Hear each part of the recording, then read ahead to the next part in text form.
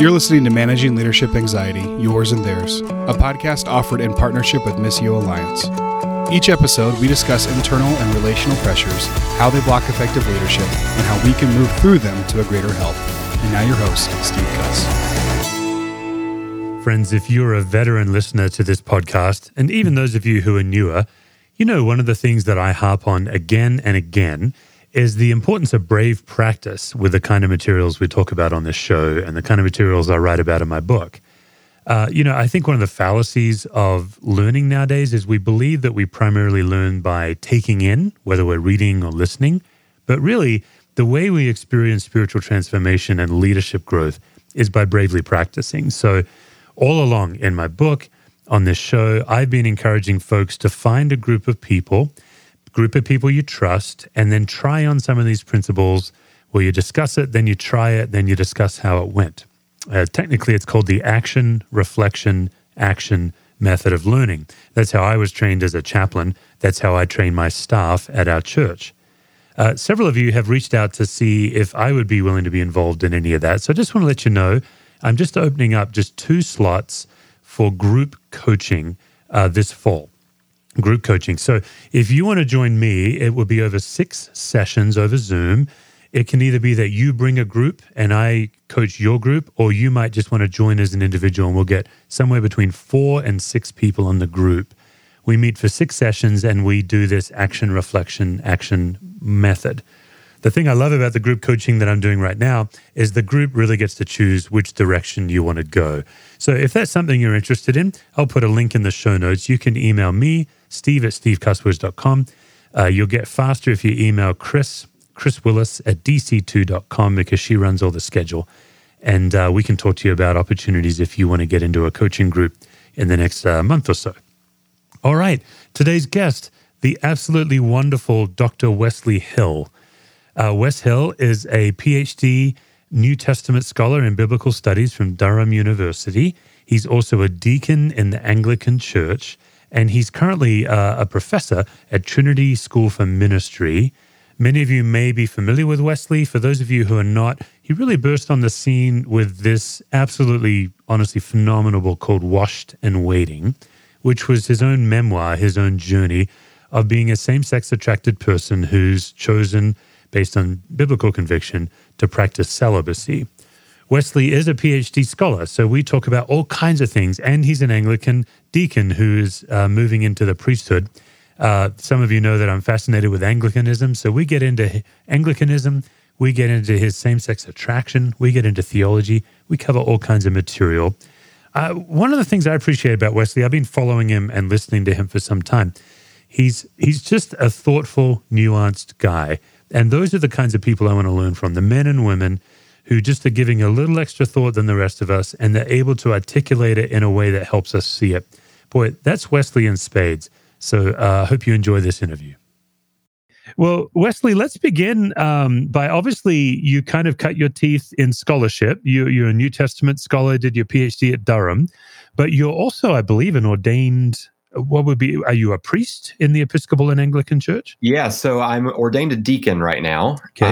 And Lord willing, I'll be ordained a priest in September. So I'm not sure when this will air. It could be that I will already be ordained a priest once it airs. But that's the journey that I've been on. Yeah, so a preemptive congratulations then on your upcoming priesthood.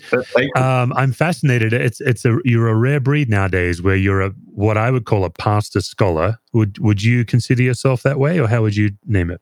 That's what I would like to be. Yeah. I realized when I was young that I was feeling called to work in the church. And even when I was a Baptist growing up, I felt that ordination was probably in my future. But I don't feel that I want to choose between that and a life of scholarship. I think that the life of faith and ministry goes together with the life of the mind. And I want to be one of those people who helps Christians make that connection between the two. Yeah.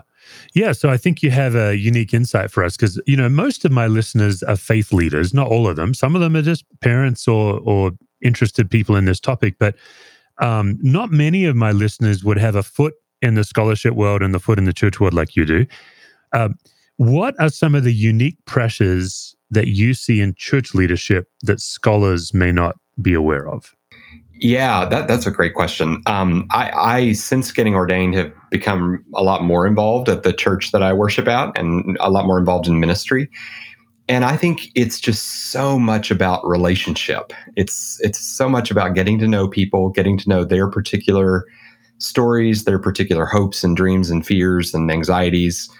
And I think the life of a scholar tends to involve some degree of that, right? We go to conferences, we interact with other scholars, or in my case, we're teaching future ministers, so Yeah. we're trying to mentor our students and engage.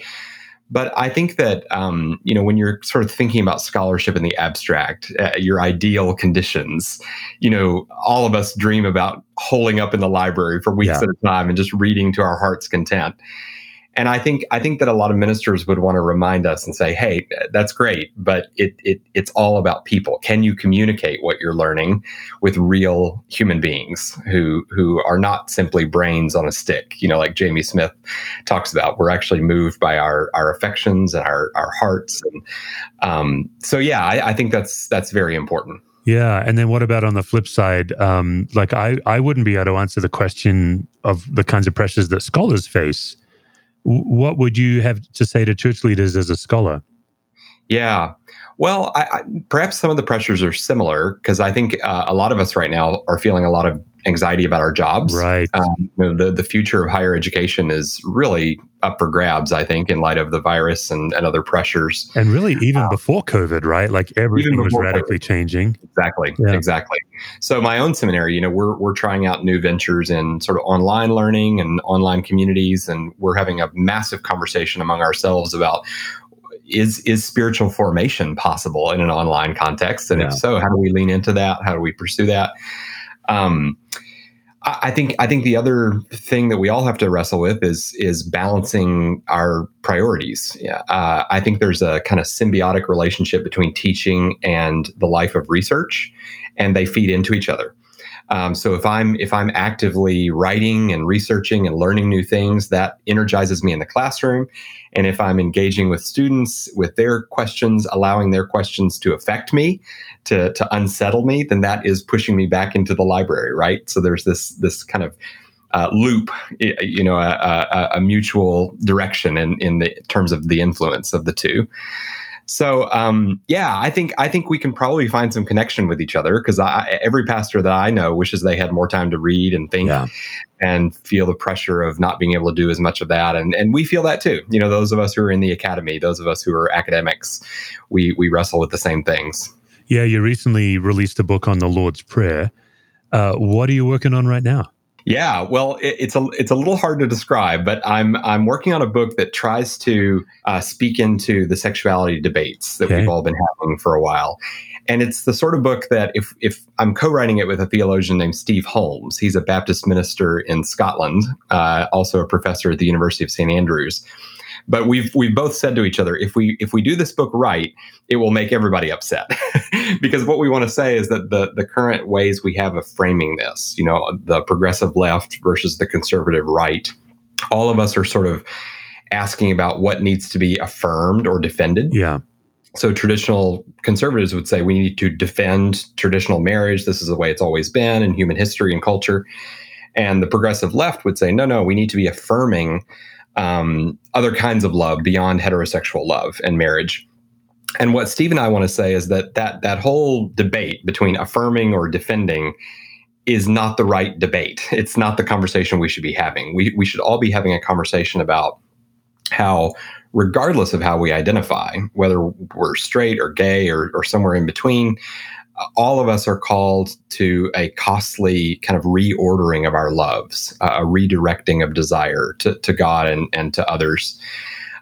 So the key debate should be about sanctification and the kind of redeeming of sexual desire rather than kind of rubber stamping what already is as we know it. So I don't think Christians are called to defend something called heterosexuality, and I don't think Christians are called to affirm something called homosexuality. I think we're all called to be on a journey of transformation so that our sexuality today is submitted to God and is gradually, slowly over our lifetimes being rewired and redirected according to God's purposes. So So we want this to be something of a challenge to everybody. Whatever camp you land in, whatever side of the debate that you're on, we want you to feel kind of, maybe I need to do some rethinking about some of my basic assumptions about this whole conversation. So that's what we're working on. That'll be published by Erdman's eventually, but we've not finished it yet. Yeah. Do you have a projected release date for that? It sounds like an essential book.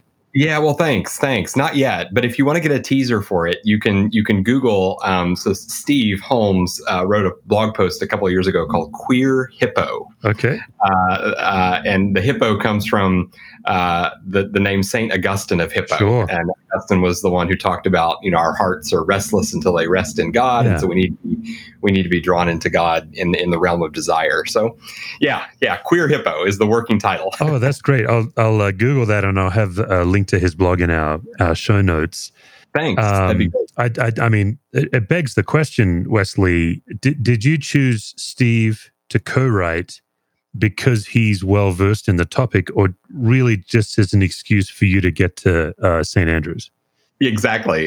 Oh man, what a wonderful place! I wish I was a golfer so I could play the old course. Yeah, I've been to Edinburgh. I've never been up that far to St. Andrews, but I'm looking for a reason to get back there. It's an amazing place. You must. It's a beautiful place. I mean, it's sort of a windswept, kind of remote. You feel like you're on the edge of civilization, but it's terrific. So the way it happened is Steve had written this post several years ago, and I had felt really provoked by it and energized by it. And he and I started talking about it, and he said, "Well, why don't we try to write this book together?" He knew that I had done some work on sexuality, and I've shared about my story. I'm a gay man myself who's chosen a life of celibacy, and so it's a good partnership. Steve brings the kind of systematic theological rigor to the project, and I bring kind of the personal dimension as well as the kind of biblical interest. So we're having fun. We're enjoying this collaboration. Oh, that's really awesome. Yeah, I will take the opportunity to let people know, if people are not familiar with you, Wesley, your book Washed and Waiting was kind of a memoir of your own battle and your choice to be celibate. It's a remarkable book. I think, I don't remember if it came out about 5 years ago. I remember reading it as soon as it came out, and my reaction to your book was, it was the first memoir I had read by a gay Christian where there wasn't a tremendous amount of angst around coming out to people. For example, like Mel White's book, so much pain surrounding his story, whereas you got so much blessing, even though you were largely in an evangelical, I guess you call it a subculture. Mm-hmm. Yeah. Mm-hmm. I think that's right. Yeah. Mel White came out after having spent years in the closet working for these really high-powered evangelical conservative folks, and it was pretty painful. He lost a lot of those relationships. And I often say to people, I feel like I got lucky in some respects. I grew up in a pretty sheltered, conservative, kind of fundamentalist environment, and I was pretty scared to come out when I was a teenager. I waited until I went off to college. I went to Wheaton College near Chicago. Yeah. And I was sort of bracing myself for people to raise their eyebrows or hold me at arm's length or say, "Wow, this is beyond the pale," this kind of thing. This was early 2000s. Obviously, the culture has changed a lot since then. Yeah. But I was really met with, I would say, profound empathy, listening. I remember one of my professors just immediately tried to make connections to struggles and burdens that he had wrestled with. So there was kind of a solidarity that I felt from the people that I came out to initially. And it was a long process for me. It took me several years to even tell my family, for example. But yes, there was a lot of grace in it. And I think, there's a lot we could say about our current culture. There are things I'm concerned about. I think a lot of younger Christians, to me, seem to kind of dismiss the harder biblical texts on this and say, "Oh, well, those are about another culture. Those are about another time." And so I'm worried about that. But one thing I will say is I'm really glad that our culture as a whole is much more open to talking about same-sex relationships and same-sex desire, because people like me for a long time felt like we had to kind of keep that a secret. Right. So There are things that I think are actually better about where we are culturally right now than they were in the early 2000s. I agree. I'm reading Karen Keene's book right now, and just even in the introduction, she just takes decade by decade. Exactly. And boy, is she on point about how we're all, I think, too slowly learning and figuring some things out. But that's right. While we're chatting about this, I'd love to get your take on two, what feels to me like sticking points. So one is on the conservative side and one is on the progressive side. So let me throw this and see how this sticks with you. My beef with the conservative side of this that says gay marriage is not within the will of God. Being a same-sex attracted person, no problem, but celibacy is your option. Right. My beef is not so much with that as with how much we have idolized marriage in the church. Yeah. Only to then, it feels very hypocritical to me, and I'm speaking personally. I'm not speaking prophetically. I'm saying even in my own life, like I'm a lead pastor of a church, and as much as we say everybody's welcome, most of our single people would say, but we were more welcome when we got married. And I think that's a real indictment. And I know our church is really wrestling with this. What's your take on the modern Western or modern evangelical church's obsession with marriage and family? Well, I think there is an obsession. I think you just put your finger on it, and you've expressed it really well, as far as I'm concerned. I've heard so many pastors talk about, well, Paul says singleness is a gift, and that it's an opportunity for ministry, and it frees you up to serve the Lord in a way that you couldn't if you were married. And of course, that's there in the New Testament. We have to take that seriously. But you mentioned my friend Karen Keene, who's an author and a spiritual director, and Karen has this provocative line. I don't think it's in her book. I think it was on a blog post that she wrote, but she said, singleness as we know it today in the modern West is not God's will for anybody. And I remember reading that and sort of sitting up in my chair and saying, wow, but I think she's right, because what she's trying to express there is that we've constructed this kind of modern idea of singleness that's extremely independent. It's often lonely. It's often there's a kind of social pecking order to it. You're less prominent in the church if you're unmarried. Yeah. Maybe even certain jobs are not available to you if you're single. And Karen says that's not at all the biblical picture of singleness. If you think about singleness as we see it in the New Testament, for example, I mean, Paul has this rich network of relationships that are sustaining him, and he's not isolated. He's not going off to his apartment on a weekend and eating a frozen pizza or something. He's deeply enmeshed in the lives of other people, and he's mentoring people, and of course, in the life of Jesus, we see someone who is extremely social and who also has this deeply intimate prayer life with God the Father. So all of that is to say, I think if we are going to celebrate and promote singleness for gay people, we have to recognize that there's a singleness problem in the church. We haven't done it well.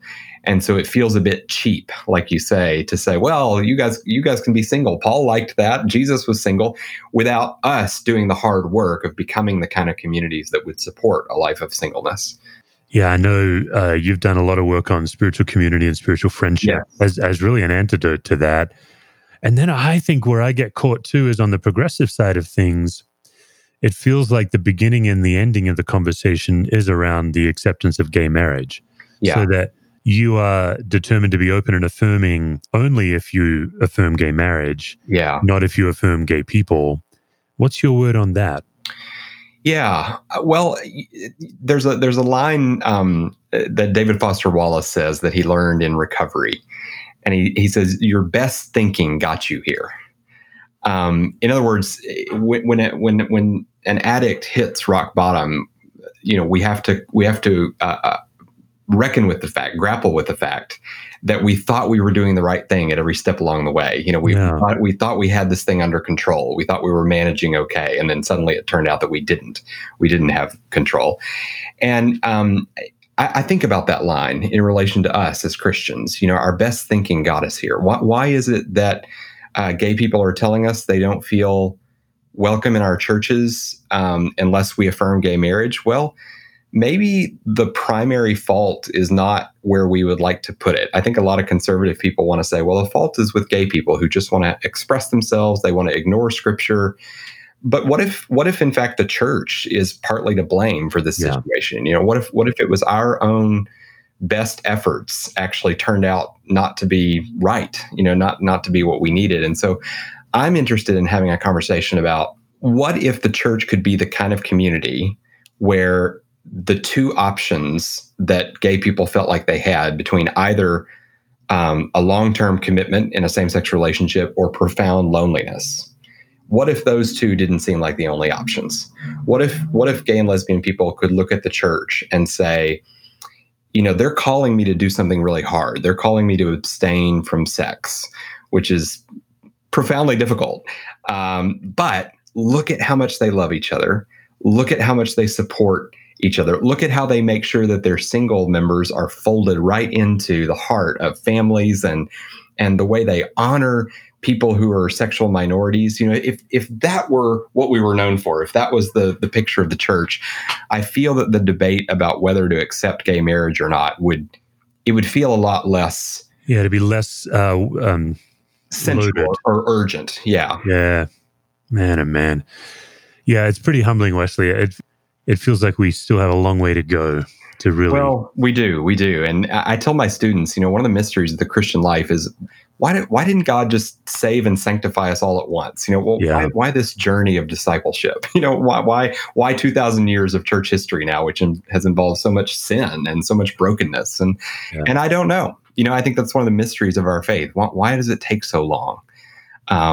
But we know that God is up to something good. And I think the fact that all of us are kind of asking questions like we're talking about today, we're searching our hearts, we're doing some critical self-scrutiny, all that is great. And all that is so important. And I believe the Holy Spirit is working in that.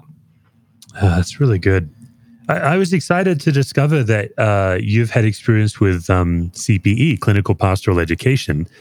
In the circles I run in, it's either no one knows about it or it's considered very suspiciously. I did a year of CPE out of the college, and the college placement guy, when he found out I was going to do it, he's like, don't have anything to do with that crazy thing. For people who are not familiar with it, would you just give us a quick description of what it is? Yeah, sure. So CPE, you've already said, Steve, it stands for Clinical Pastoral Education, and it's a program. Often it's a requirement for people who are heading into ordained ministry or chaplaincy work. So I had to do it. I was required to do it by my bishop as part of my ordination process. But what it is it's structured around a cohort. So there are other students with you, and you're working at a hospital, or in my case, I was at the Veterans Affairs Hospital here in Pittsburgh, the VA hospital, and they assigned me to the behavioral health unit there, which was a dive into the deep end of the pool, shall we say? Yes. But so you're going and you're logging hours with a chaplain supervisor, meaning that you're visiting patients, you're having pastoral conversations with patients and often with staff as well. And then you meet once a week in your cohort to debrief with each other, to talk with each other. And you also have a mentor there as well who's facilitating the conversation. And a big part of what you're doing is you're writing what are called verbatims, and you're presenting those to each other. And a verbatim, very simply, is just a kind of script of a pastoral conversation that you had that week. And then you share that with your cohort along with your self-reflections. So how did I do? What did I miss? How did I take that opportunity for further conversation, or how did I, botch that opportunity that I had? And you're then offering feedback to each other, within your peer group. And I found it to be, I was sort of like you. People had warned me, this is a kind of pluralistic, kind of religiously kind of vapid program, but I actually found it to be really, really helpful. And I did it on top of my full-time job. So I was logging, 30 hours a week, visiting patients at the VA. So it about killed me to do it, but it was a really formative experience. How many verbatims have you done, Wesley? I think I did 6 or 7 all told. Yeah. So So we do verbatims at our church staff. Great. I took CPE and thought, I wonder how I can, without all the supervision and the licensure, so I'm kind of going rogue, but just how can I provide my church staff an opportunity for self-reflection? So for our listeners, what Wesley's talking about is you basically write an essay.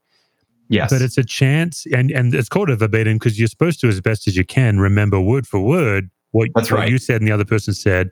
And you kind of initially put it in the form of a dialogue. This person said this, then I responded like this, then they said this, and then I responded. Yeah. And then, as you said, the self-reflection, you write a verbatim in a table. So then the right-hand column is when you're trying to recall what you were thinking and feeling in the moment. That's right. Yeah. So I actually have a whole chapter in my book dedicated to how to do verbatims. Oh, that's great. Yeah, because that's great. It was transformative for me. I was a CPE chaplain for a year. We met every day instead of every week. Wow. So we all did 50-something verbatims. There were weeks where you would do two. Great. You got the amped up version. Oh my goodness! When I did my CPE, it was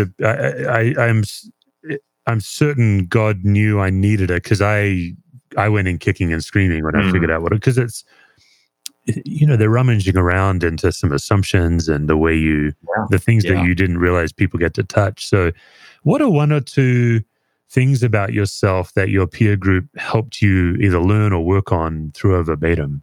Oh, that's a great question. I think I learned to be more, this is going to sound bad because we don't really like this word in modern culture, but I learned to kind of seize a bit of pastoral authority more. I think I went in very fearful, to be honest. When they interviewed me to see if I would be accepted to this particular unit of CPE, they said, which hospital unit would you most like to be assigned to, and which would you most be afraid of being assigned to? And I said, well, I'm heading into pastoral ministry. I think it'd be great if I could be assigned to the word has left my brain, the at the end of life hospice unit. Yes. I said that would be a great experience, I think. And I said, I think I'd be most afraid of being assigned to the behavioral health unit. So of course that's where they put me. Yeah, it's a trap. So I went in, these are locked units. These are often patients who are a risk to themselves. Sometimes very dramatic behavior. My first minute on the unit, the door slammed behind me and the lock clicked shut. And a gentleman, probably in his 70s, raced up to me and yelled at the top of his lungs, "I know who killed John F. Kennedy."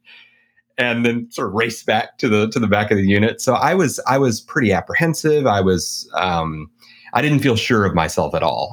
And I think my verbatims showed this. By the end of the unit, I was the one kind of, as it were, taking the initiative and walking up to people and trying to dive into a conversation. And so I think I gained confidence, and I think that hearing my peers affirm that in me and hearing from them, Wes, we've seen this kind of arc in your ministry as the time has gone on was really helpful. It actually makes me think of Stanley Hauerwas has this great line where he says the thing that he answers whenever anyone asks him if he's a Christian, he says, "I don't know. You'll have to ask my friends." Meaning, in other words, like sometimes we can't exactly tell the arc of our journey and how we've changed and what our trust or our ministry looks like. And so that was a beautiful thing. I have to say, I love that you do this with your staff. I've never heard of a church staff doing verbatims before. I think that's brilliant. Yeah, I came to this church and we had about 150 people. We were a small church plant. Mm. I didn't plant it, so we're about 5 years old. Okay. And we had no money. So my only option for staff was to recruit people from the congregation. Right. And these amazing people, no ministry training at all. And at one point, several years in, we could see we were moving into our own building, getting out of the cafeteria of an elementary school, and now we'd actually been able to build our own place. And I knew that meant we were going to grow. Right. It's just the nature of it. Whether it's good or bad, it just is. Sure. And I'm looking at, I remember particularly four of my key leaders who I thought they're not going to make it without some kind of training. Because my experience is if you've had ministry training, you come into a church, you kind of figure out the nature of it, and then you adapt or you grow. But when you've come out of that church and not had any other experience, you already don't think you can do it. Right. And then the church grows. And so, for example, one of my great staff, he would say to me, now that we're growing, you're going to get the people that really know what they're doing. And I'm like, no, we're it. Yeah, exactly. We've been in this together. Yeah. So I remember, because for me, the CPE experience was transformative. I cannot imagine the kind of human I'd be today without it. Now, were you assigned to do it, Steve, or did you just feel that you wanted to or needed to? Or yeah, so I was engaged and graduating from college. My fiance, Lisa, who my brother knows. Yeah. Lisa had one more year of college. She had a 5-year degree she was on, and I needed a job. And I went to the college placement. It's really a disappointing story. And he said, look, you're only options like fast food or maybe some kind of bank teller, because you're only going to do it for a year. You can't do a ministry job. So I literally called, in the yellow pages, I called employment agencies. And I was all hat in hand. Hey, I've just got this little Bible degree. And the guy, he's like, hey, you could be a hospital chaplain. And so he connected me to University of Tennessee Hospital. Okay. Just so happened that was when they were interviewing. And it's truly a almost miraculous story. I was 24, no previous CPE experience, no master's degree. And so I wasn't qualified, and they hired me anyway. And I assure you, it wasn't because of me. Like, my interview was a train wreck. I'd come out of a background in sales. It's actually the first time in my life where I suddenly was exposed as a fraud. Like, it was in the interview where, I don't know. I'd always been able to kind of sell my way through a situation where I didn't know what to do. Right. But when you're in a situation where there's grief and death, you suddenly realize this is not the time. So we just plumbed my ignorance for about 2 hours. Wow. I remember it must have been a very humbling experience. Oh my goodness. And I remember going back to Lisa saying, I think I'll go to Taco Bell. And about a week later, they called and they said, we're going to take a chance on you. Like, you're a little bit of a concern, but we've got 5 other students. We think if you kind of just, figure us out, you'll be fine. And wow, I love that. That's great. Life-changing. That's great. Yeah, 300 deaths or so that year. I did hospice. Wow. And level 1 trauma. So yeah, so yeah, basically then and now I do verbatim groups on Zoom. I just did one yesterday with a group of 5 pastors from all over the country, and we're going to do our first verbatim next week. So it's something. I think anything that slows us down and gets us reflecting on our own habits of ministry. Like, one of the things we talked a lot about in my group was the difference between a support response and a shift response in a conversation. Oh yeah, say more about that. So, for example, like if a patient said to me, I've really been down today, and I might respond and say, oh, tell me more about that. That would be a support response. I'm trying to draw out somewhere where they've already opened the door to talk about this relationship, and now I'm kind of inviting more. Or I could have said, the patient says, well, I'm kind of down today. I'm thinking about my son that I haven't spoken to in 5 years. Then if I say, oh, I have a son that I haven't spoken to in 2 years as well. Suddenly the spotlight is now on me. I've shifted the attention to me. And so that can happen in really subtle ways, and it can happen for different reasons. Maybe it was that I'm not comfortable because of my own anxieties going where the patient wants to go, and therefore I'm kind of withdrawing, or I'm moving along. So things like that were really helpful for me to think about, what is happening in me. And this is the CPE model, right? You're reflecting on what your pastoral work, not only how effective it is or how effective you feel that it is with the other person, but what is it doing inside me? What's being stirred up? What fears, what hopes, what ambitions, what worries, and that is just profoundly helpful for all of us in a culture where we find so many ways, I think, or I should say, I find so many ways to be distracted, to be superficial, and to have to sit with your own self, even when you recognize, like you're saying about your interview, that you're seeing some ugly things about yourself. You're seeing things you wish weren't true about yourself. That's just profoundly important.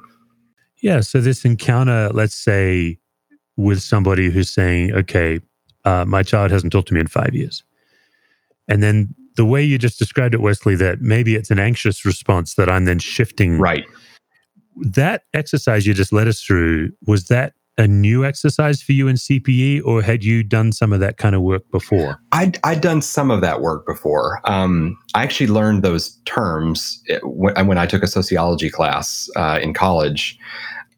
I will say one of the things I'm grateful for, my family of origin, when I was growing up, one of the things that we actively talked about sometimes around the dinner table is how to become better listeners. I remember that as a child, like having that as a topic of conversation. And my parents would sometimes complain about people that they knew that when they would talk to these friends, it didn't never feel like a real conversation because the other person didn't really seem interested in listening. And so I think having had that experience of kind of flagging from a young age, oh, this is an area of human life that we need to be more self-reflective about. Maybe that prepared me for some of the things that I learned in CPE.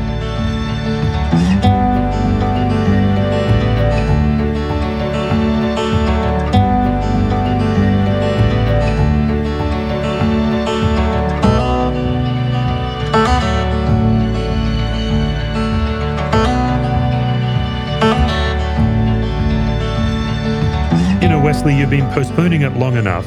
It's time to face like a man the gauntlet of anxiety questions. I have 5 questions today. You can pass or play. You can go as short or as long as you like. Sure. Number 1, what sort of leadership situations generate anxiety for you? It doesn't have to be exhaustive, but just give us a couple where if you're going to be in this kind of situation, you're going to be anxious. So I think of my primary field of leadership as the classroom. That's where I really try to pass on, what wisdom I feel like I've been able to glean. And as you know, I'm sure managing a classroom is kind of an art, and there's a skill set to it. Yeah. And I think I feel really anxious when I feel that I have allowed a discussion, for example, to take a turn that I can now see this is not helpful anymore. This is distracting us from the main task at hand today. And I've let this happen. I've allowed students to kind of, rabbit trail all over the place. And so I find myself looking for, like, immediately starting to think, what are ways that I can redirect in a way that is not threatening and that is not heavy-handed? Because, one of the ways of thinking about teaching is that you're there to facilitate learning, not just to be a conveyor of information, not download your knowledge. Yeah. And so dialogue in the classroom is essential to that. But it needs to be good dialogue. It needs to be dialogue that's actually on point and productive and that doesn't descend into, name calling or frustration or anger or things like that. So, some of my students tell me that I do a good job at taking a student question, and sometimes the student isn't even quite able to connect it to the topic at hand, but I can draw those connections. And I really appreciate those compliments when they tell me that, because that's something I really work on. I notice my anxiety, going up when I'm not doing that well. And so I make it a matter of real intentional work, in the classroom. So, I think. Okay. So let's put you in that classroom, and suddenly, let's say it's almost always a young white male that does exactly. this. Let's face it. Especially when there's something about theology degrees that make us young white guys even worse than we were before. So let's say it's some young guy that's now taken the conversation, and there's an aggressive edge to what he's saying. You can tell that maybe there's somebody in the classroom that his words might be affecting negatively, and you're suddenly feeling like I'm losing control. Are you able to put us in your head at that moment? What's the story you're telling yourself about yourself when that happens? I think this is a delicate thing because, like I say, we come up here to a category like authority. At one level, I'm the authority in the classroom.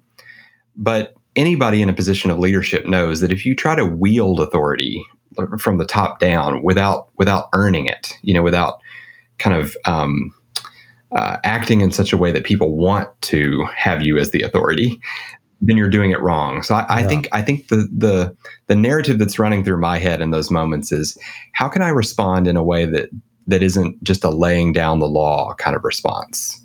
How can I exercise my academic authority in a way that actually leads to a more creative and constructive place?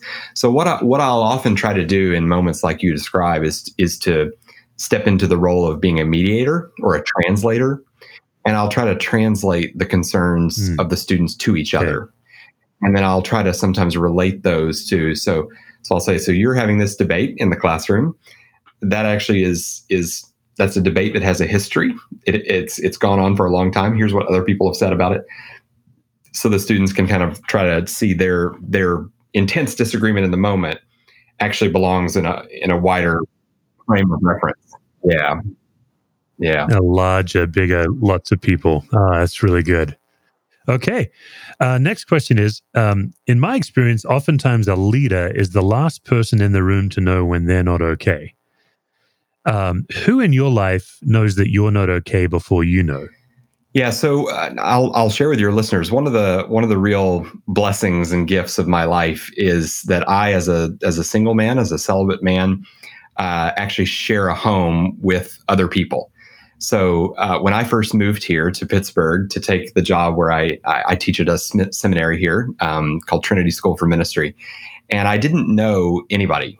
I was moving from the UK where I did my doctoral work. And I remember praying in the weeks and days leading up to moving here, Lord, I'm going to need some friends. I'm going to need at least one or two, right? It doesn't have to be a huge number, but I'm going to need people that I really know deeply and they know me.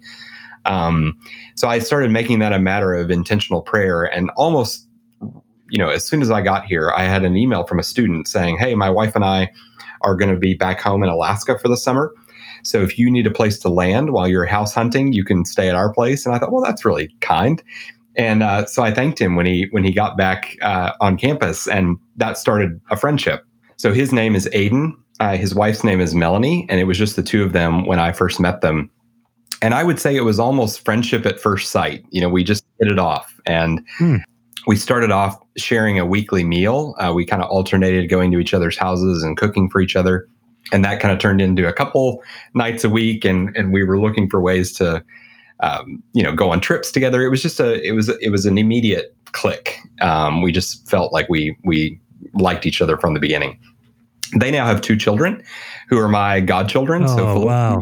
Felicity turns 4 this month as we're recording this, and Solomon will turn 1. So we have this big creaky old house. I'm on the 3rd floor and I have my own space there. They have the 2nd floor, and then we share the kitchen and the living space on the 1st floor. And, but they can pick up on the subtlest shifts of mood with me. I mean, it's kind of amazing. Like I'll come home from a hard day at work sometimes feeling, all the emotions you can feel, like I was a failure in the classroom, or the faculty meeting didn't go the way I wanted it to go. And I feel like I'm doing a pretty good job of hiding how I'm feeling. And Aiden will say, everything okay, Wes? Or Mel will, we have this tradition, which we learned from another friend of ours, that if someone's gone through a hard week and they're feeling, especially if they feel like they failed in some way, we'll have a night where we eat a failure cake together. Oh, wow. We'll bake it, and then we'll share about the failure, and just let it go, and hopefully start afresh the next day. So there was a time recently where Mel said, Wes, I think it needs to be a failure cake week. It seems like it's been a hard week. And I said, man, you know me too well. It's true. I need a failure cake. So yeah. So my housemates are key there for me. That's amazing. I've never heard of a failure cake, but that's a brilliant. One of the tools we teach people to offset anxiety is to use an absurdity. Yeah. And that's not absurd, but it's in that same, that's certainly playful. Sort of silly and playful. Wonderfully playful. Oh, I love that. Did you do a genogram in your CPE? Yes, I think we did. Talk to me. It'd be like a family tree where you map out emotional relationships and conditions and addictions, things like that. We did do that. Yeah. Yeah. Okay. I wonder if you'd be willing to name for us a family trait that you see as an asset in your vocation, and then one that always gets in the way. Yeah. So one of the things people enjoy laughing about with regard to the South in the U.S. is the sort of Southern niceness. The Southern friendliness. And my family culture had that in spades. It was an absolutely cardinal sin to not greet someone really warmly at the grocery store and chat a bit about the weather. Now you could talk about them behind their back and that would be okay, but you had to have that polite veneer of friendliness at the beginning. And I remember even as a child, like hearing my parents complain about people they didn't think were friendly enough, and or they walked right by me and didn't even speak to me, this kind of thing. And so I think of that. I think of that as a kind of mixed blessing, to be honest. I think I've come to think that politeness is a virtue, and if you're someone who's just kind of brusque and rude, on purpose, and you expect other people to just kind of put up with your brusqueness, I think Southern culture might have something to offer you that would be good. There's something beautiful about just kind of a basic friendliness and niceness. But I guess the flip side of that for me is and I know this is not exactly perhaps necessarily a family trait, but I think it's led to a real aversion to conflict and I,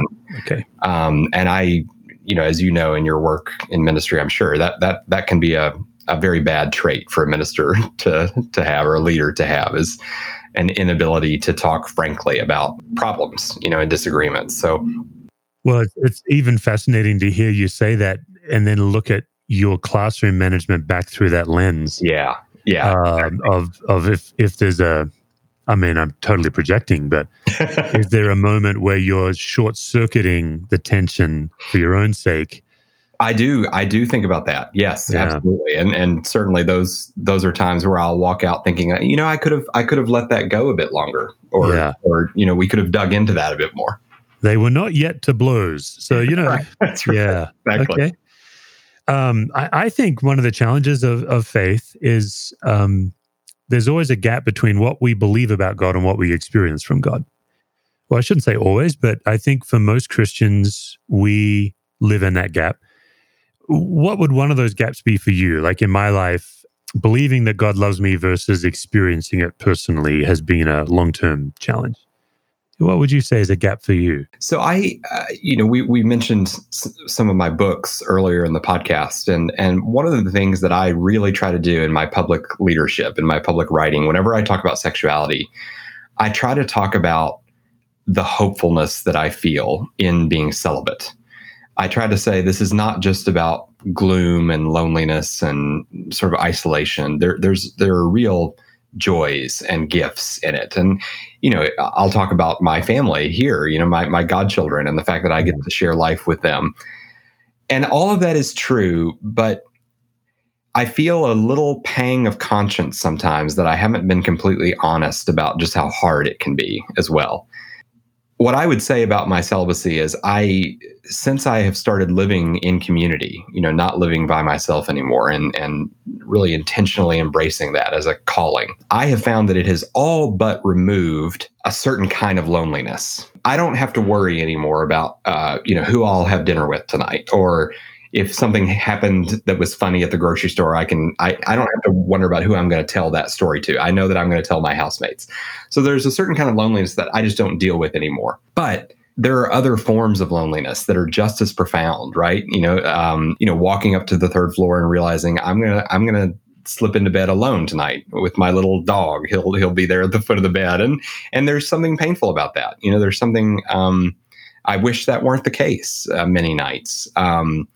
So I think I'm constantly asking myself, how can I be appropriately transparent about the ongoing pain and challenges of being a celibate man? How can I not just present this rosy picture that, because it is rosy in certain ways. But Sure. how do we, John Cates, the poet, has this phrase, negative capability. We need to be able to exist in tension, and we need to be able to not run away from areas of darkness and confusion and hurt. And so I think many of us evangelical Christians need more negative capability. I like that. The ability to be in the dark spaces.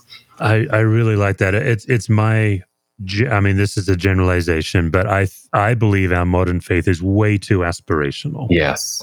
And we just keep saying it. And it's almost like there's a frenzy. If we just keep saying it, we'll actually feel it. But so true, isn't it? Yeah. But the Christians in the New Testament, the Jewish faith and the Hebrew scriptures, profound pain and disillusion. And exactly. Yeah. Thank you. That was a beautiful answer. Thank you for sharing that. Oh, thanks. The final question is, I actually believe that the chronic anxiety is actually a spiritual force. And that it tends to invade us to where we're no longer aware of God's presence. And in fact, I tend to train people that's one of the ways you're in the anxiety's grip is if you forget God's with you. You kind of start to believe it's all on you or that you're doomed. And so therefore, being able to displace anxiety with the love of God becomes, I think, really essential. So when in your life do you feel most fully and completely loved? So there's a trip that I take every summer with 4 other guys. 3 of them are roughly my age. I'm almost 40, and then another one is towards the end of his career. He's a minister in South Carolina, and we make it a point to go somewhere other than where each of us live. So we just returned a couple weeks ago. We went to a remote cabin in the woods in North Carolina. It's totally, we refer to it as our unaccountability group. It's not a very formal, structured thing. I mean, we're all Christians, we all love the Lord, but it's not all about being serious and dour. Yeah. There's a lot of fun involved. But in the evenings, we sit around, we make dinner together, and I have to tell you, it's probably the most vulnerable week of my year. We just talk about things that are hard in our. They're all married, so they talk about their marriages and their children, and each of them serves in churches. We're all in ministry, and they talk about what's going well, what's hard, and I think we all feel like we have conversations in those groups, in those trips, that we can't have with anyone else, really. That we feel totally seen, and I mean, maybe it's a cliche, but I just feel like if you can be completely vulnerable and admit your most terrible secrets and still be loved, and have these guys say, Wes, we get it. We love you. We want to help you keep going. That's enough to charge me up for, months for the upcoming chapter of the journey. So yeah, I think a lot about that line from Tim Keller. The gospel is that you're known to the depths and loved to the skies. You're known in all of your sinfulness, and you're loved with an unbreakable love because of Jesus. And I feel that when I'm with those guys. That's really good.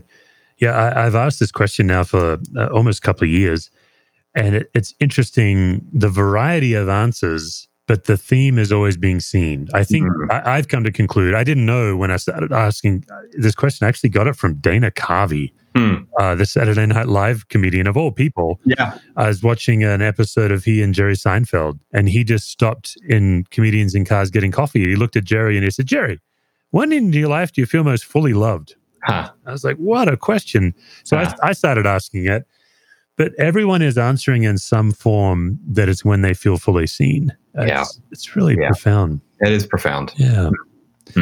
Wesley, thanks for joining us. This was a treat. I've been looking forward to this for a while, and thanks so much for connecting with me on the show. Well, thanks. I'm honored to be a guest. I love what you're doing, and thanks for the conversation.